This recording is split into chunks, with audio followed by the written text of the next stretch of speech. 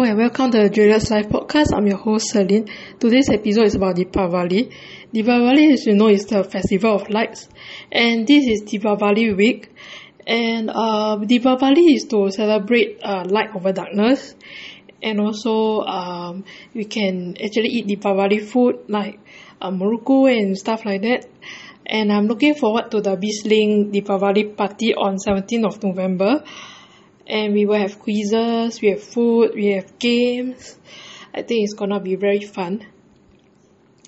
And then Deepavali actually like celebrating those not only Indians but also everyone can come together, and there are also loved ones who actually passed away.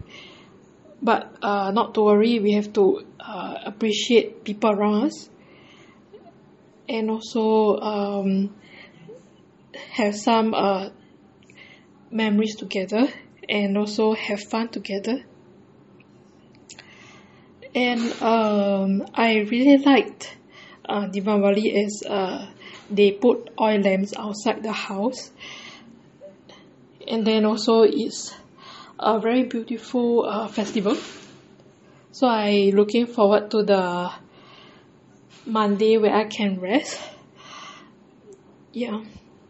So all in all, I really like Deepavali a lot. So see you in the next episode. Goodbye.